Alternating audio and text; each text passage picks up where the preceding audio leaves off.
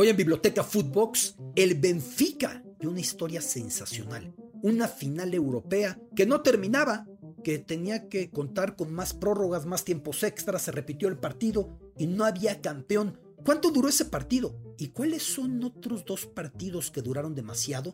Uno de final de Copa América, otro de la Copa en Inglaterra. Lo platicamos hoy en esta biblioteca Footbox benfiquista. Biblioteca Footbox con Alberto Lati, un podcast de Footbox. Biblioteca Footbox, qué gusto saludarle en este podcast, en esta nueva biblioteca, en esta nueva entrega, el Benfica que aparece en cuartos de final de la UEFA Champions League. Para los que no hayan seguido de cerca el progreso, el trabajo de este equipo que sigue desprendiéndose millonariamente de futbolistas, ingresa mucho dinero a caja, pero al tiempo se mantiene competitivo. Ese Benfica no es sorpresa, es un gran proyecto deportivo el que tiene el equipo lisboeta. Un Benfica que, no olvidemos, la Liga de Campeones de Europa, en un principio llamada Copa de Clubes Campeones de Europa, se ha mencionado muchas veces. Tuvo en sus primeras 5 ediciones como campeón al Real Madrid entre 1956 y 1960. Sin embargo, las siguientes dos fueron por conducto de la coronación del Benfica. Es decir, en los primeros 7 títulos europeos solamente hubo 2 campeones: el Real Madrid con su pentacampeonato 5 al hilo y el Benfica con su bicampeonato 2 al hilo.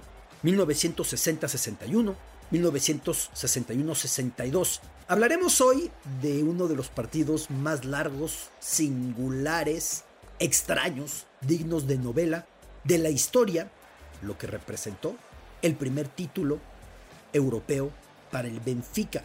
Hablaremos de eso. Hablaremos también de la relación, que ya lo he mencionado antes, pero nunca está de más tocarlo ligeramente, del Benfica con la dictadura que imperaba en Portugal en buena parte del siglo XX de Oliveira Salazar. Y hablaremos también de los orígenes de este equipo, cuyo nombre ya es curioso, porque se llama Sporting Clube de Lisboa y Benfica, es decir, Equipo Deportivo de Lisboa y Benfica, siendo Benfica un barrio al norte de Lisboa. ¿Por qué ese nombre que incluye el I? ¿Cuál es la razón para ese I?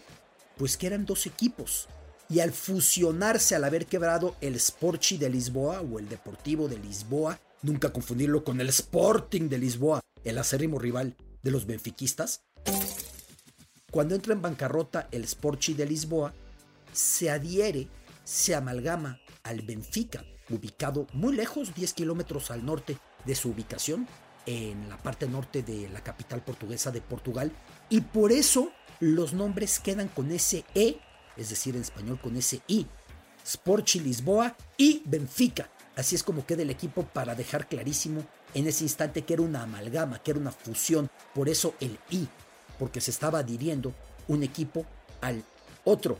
El Sporting de Lisboa había nacido utilizando ya los colores rojo y blanco que iban a ser símbolo del Benfica, en aquel momento muy vinculado con la Casa Pía, con iniciativas de caridad, de filantropía, en el barrio aristocrático de Belém, al sur de Lisboa, un barrio medular, porque de ahí partieron descubridores, exploradores, se dieron muchos episodios muy relevantes en la historia, no solamente de Portugal, sino del planeta entero. Y entonces por eso los colores rojo y blanco, pensando el blanco en la paz, en la esperanza, en la caridad, y el rojo pensado para añadir algo de agresividad en el terreno de juego, de valentía. Además, en aquel instante en el que el Sporting es fundado en una farmacia, se decide ya tomar al águila como símbolo, hablando de que el águila se va a levantar y va a reinar. Es muy recurrente ver animales poderosos como símbolos de equipo. En el caso del Benfica, esa águila iba a quedar por siempre tatuada al corazón de esta institución, la más exitosa en la historia del fútbol de Portugal. Sin embargo, en los primeros años del siglo XX, ese Sporting Clube de Lisboa cae completamente desplomado en sus finanzas, y el Benfica entonces se adhiere al mismo y queda así el nombre Sporting Clube de Lisboa y Benfica. Y así queda el nombre para la posteridad. Un Benfica que en 1950, ya olvidado que eran dos partes que habían conformado uno, por mucho que se mantuviera el I a la mitad de su nombre, ya mudado de Belém, al sur de Lisboa, al barrio de Benfica, precisamente se llama el barrio, 10 kilómetros al norte, en esta capital, en 1950 acude a su primer evento internacional de relevancia. En esa época todavía no había nacido la Copa de Campeones de Europa, nuestra Champions actual.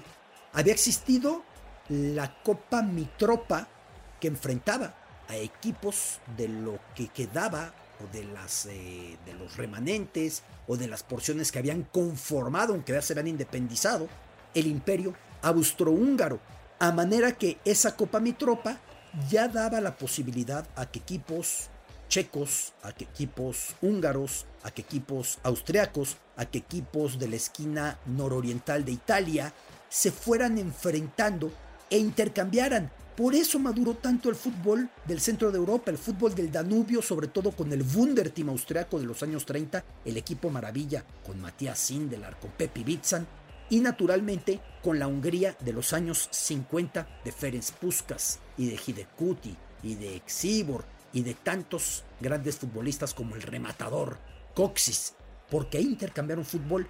De alguna manera, los equipos de la Europa latina se dan cuenta de que intercambiando pueden crecer más y se hace una unión para que año con año se enfrenten el campeón de Portugal, el campeón de España, el campeón de Italia y el campeón de Francia, girando, rotando a cada 4 años la sede del evento. Es decir, primer año en una sede, segundo año otra, ya al quinto año otra vez se regresa a la primera sede, siempre en estos 4 países latinos de Europa: Francia, Italia, España y Portugal. Pero además tenía algo peculiar esta Copa Latina de entrada, que se planteaba como un campeonato de liga entre las federaciones nacionales de fútbol.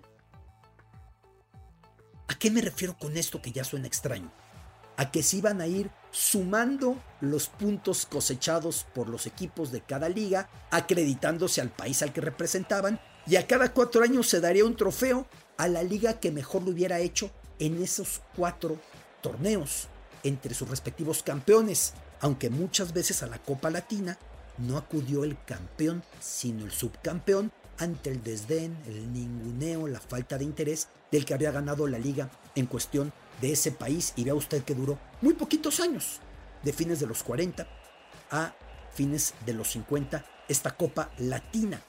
Así que el Benfica en 1950 acude a esa Copa Latina al lograr romper una larga racha de coronaciones de su acérrimo rival, el Sporting de Lisboa, que había sido campeón de liga en el 47, en el 48, en el 49, en el 50 el Benfica rompe con esa dilatada racha y es el que acude por primera vez a la Copa Latina.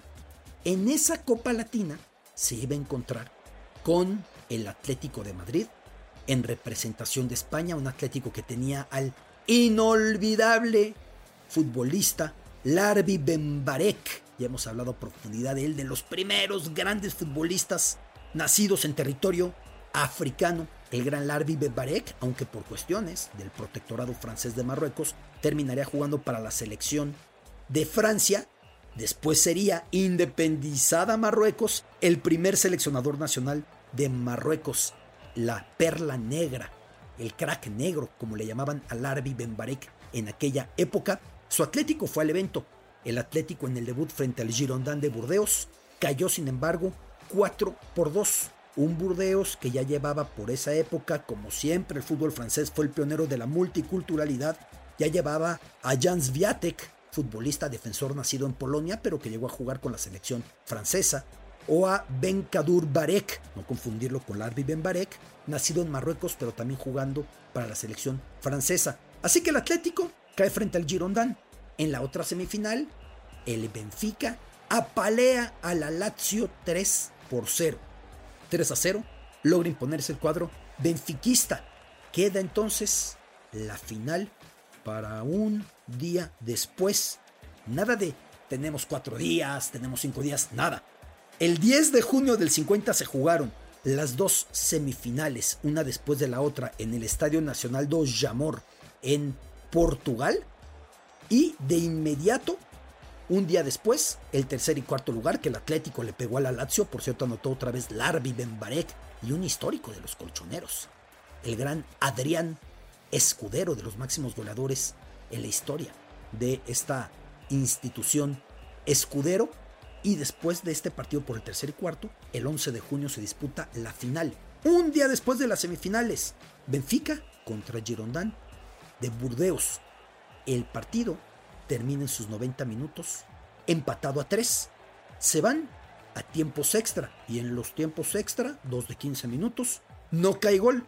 Deciden entonces que se haga un nuevo partido una semana después en el mismo estadio. Refrescan un poquito los jugadores. El Benfica, que era dirigido por el inglés Ted Smith, todavía en esa época el equipo de alcurnia, que no tuviera un inglés dirigiéndolo, se veía como que no entendía lo que estaba haciendo, porque los ingleses seguían consolidados como los dueños, como los amos, como los conocedores, como los fundadores del fútbol. Así que el Benfica de Ted Smith tiene una semana para descansar para la réplica de la final. No era raro por entonces que se repitieran los partidos. En 1934, el Mundial de Italia, que desde la primera ronda no hubo fase de grupos, fue de inmediato fase knockout, eliminatoria directa. Cuando había un empate, se hacía un partido para repetir y encontrar a quien avanzaba. 18 de junio se vuelve a jugar. Comienza el partido con un gol para el equipo francés, otro futbolista nacido en Polonia, Eduard Kargiewicz. Aunque al igual que Raymond Kopa, era Kopacewski, Kopa que destacaría en un mundial 8 años después, en el 58 con Francia. A este hombre Kargiewicz le decían Kargu, así que anota Kargu y adelanta el polaco francés al Girondins de Burdeos. El Benfica logra empatar en la última jugada del partido por conducto de Arsenio, así que se van a tiempos extra. Primer tiempo extra, 15 minutos, no cae gol. Segundo tiempo extra, no cae gol. Y entendamos que para colmo en aquella época no se permitían los relevos, no había cambios. Una final que iba a ser de 90 minutos, ya iba por ahí de los 240 minutos. 120 del primer partido, 90 más 30 de la prórroga. 120 del segundo, 90 más los 30 de la prórroga.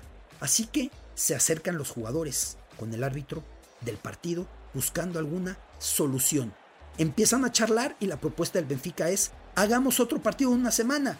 Pero dice el Girondins de Burdeos: con la pena, yo ya me tengo que regresar. Yo venía para un día, un partido era el 10 de junio, otro el 11 de junio, y ahora me quedé una semana más, ya no me puedo quedar más.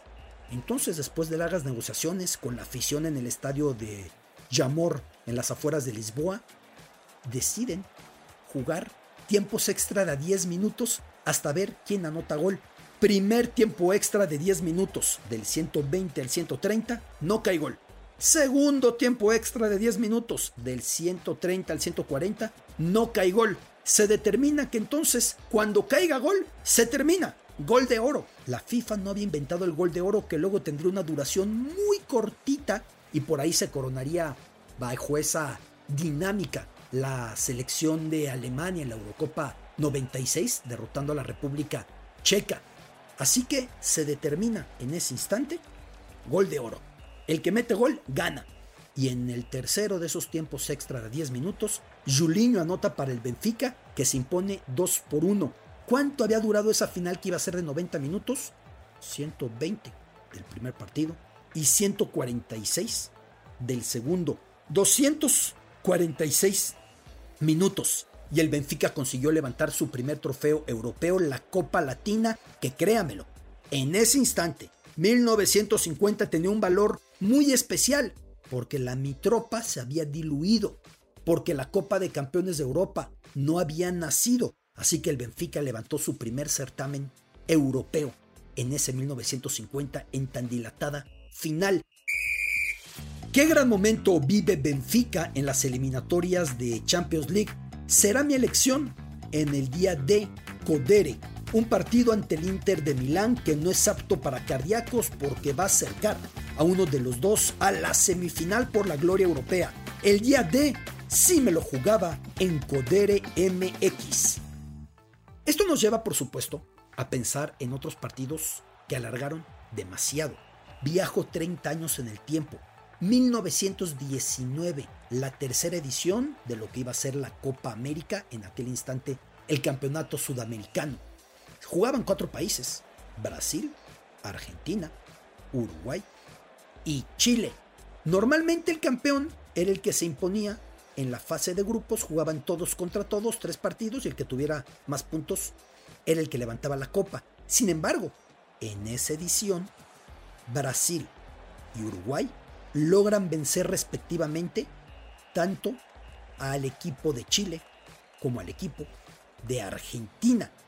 Y cuando ellos dos se enfrentan en el último partido de la fase de grupos en el estadio das Laranjeiras, en el corazón de Río, cerca de la prefectura de Río, de la alcaldía, la casa del Fluminense, la vieja casa del Fluminense, cuando Uruguay y Brasil se enfrentan para dirimir quién va a ser el campeón, terminan empatando a 2 goles. Así que de igual manera que se decide hacer un partido más, 3 días después se enfrentan en un nuevo partido, pero en este partido no cae gol. 90 minutos y no hay anotador. Se van a tiempo extra, 30 minutos y no hay anotador. Y entonces dicen, pues hasta que caiga gol. Repito, en esa época no había cambios. Finalmente, empezando el tercer tiempo extra, es decir, al minuto 122, Arthur Friedenreich hace el gol para Brasil, un futbolista con una significación sumamente especial. Llevaba el apellido del padre alemán, llevaba el color de piel y los rasgos de la madre afrobrasileña, fue discriminado para jugar fútbol. De hecho, en mi libro 100 genios del balón, el primer relato es sobre él, explicando cómo se sobrepuso al racismo, cómo incluso en algún momento participó en algunas brigadas militares contra el presidente Getúlio Vargas, cuando ya no se quería perpetuar en el poder y no quería bajarse de esa especie de trono que se había colocado en la presidencia. Ese fue el gran Arthur Friedenreich. Se colocaba polvos de arroz en las mejillas para aclarar su tono de piel. Se cubría el cabello con lo que pudiera para que no se notara que era crespo, porque en esa época el fútbol brasileño era visto como una actividad para aristócratas blancos, desdeñando siempre a los afro-brasileños.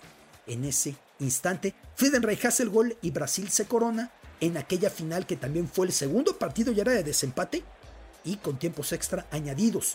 Pero si estamos hablando de partidos que alargaron demasiado, hay uno que estoy convencido podría ser relatado por alguna de las plumas que con mayor genio han colocado en letra al fútbol, que han convertido en ficción, en cuento, a este maravilloso deporte.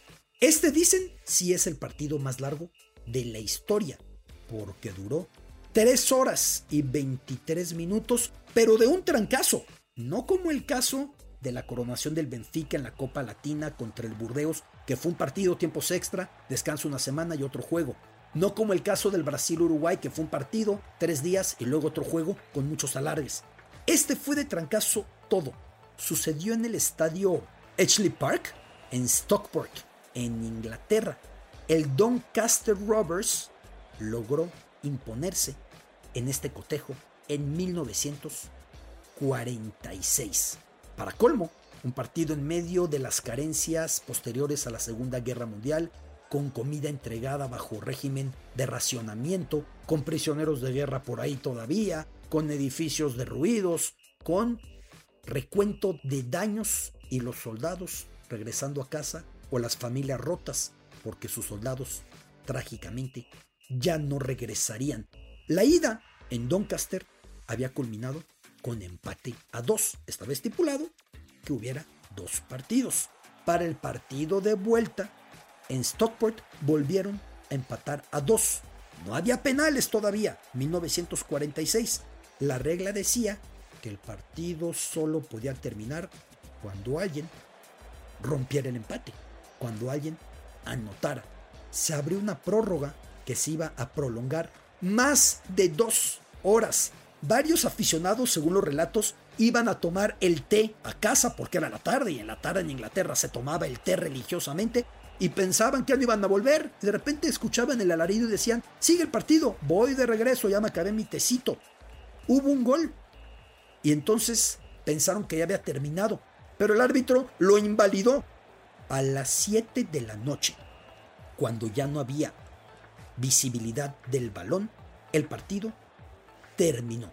Es decir, si hubieran jugado en verano, con un anochecer más tardío, el récord habría sido de más tiempo. Es decir, siguieron jugando hasta que el balón ya no podía verse.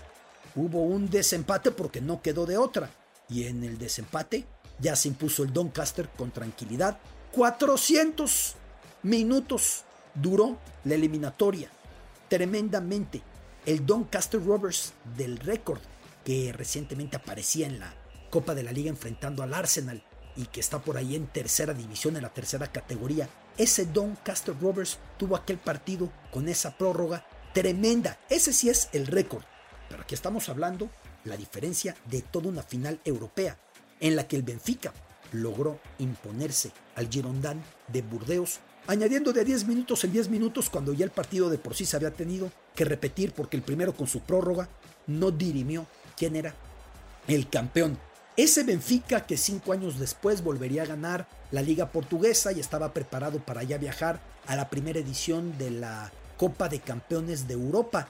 Y sin embargo, la dictadura de Oliveira Salazar determinó que no iba el Benfica, que iba su consentido, el Sporting de Lisboa, por ser el club de los aristócratas, de la gente adinerada de la capital portuguesa, a diferencia del Benfica, que siempre reivindicó a la clase obrera, a la clase trabajadora. Incluso en muchos momentos se vinculó su himno Avance pelo Benfica con el himno que cantaban los comunistas en Portugal.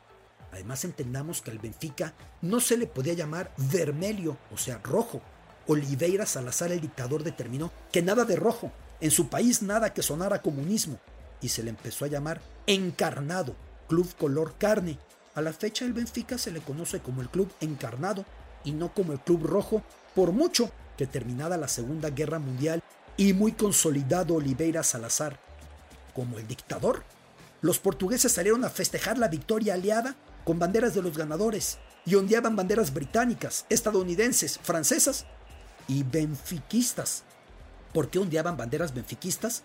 Porque estaba prohibido hacerlo con la de la Unión Soviética, y la única bandera roja que había a mano era la del Benfica, y además el Benfica representando siempre a la clase obrera de Lisboa, en ese barrio al norte, el barrio de Benfica. Y pensar que la historia empezó en un sitio aristocrático, en el barrio de Belém, 10 kilómetros al sur, y por eso el nombre con ese E, con ese I, la prueba de esa adhesión, de esa fusión entre dos equipos para el Benfica, que ya después ganaría 2 Copas de Campeones de Europa a inicios de los 60, con el maravilloso Eusebio en su delantera. Biblioteca Footbox. Esto fue Biblioteca Footbox, un podcast con Alberto Lati, exclusivo de Footbox.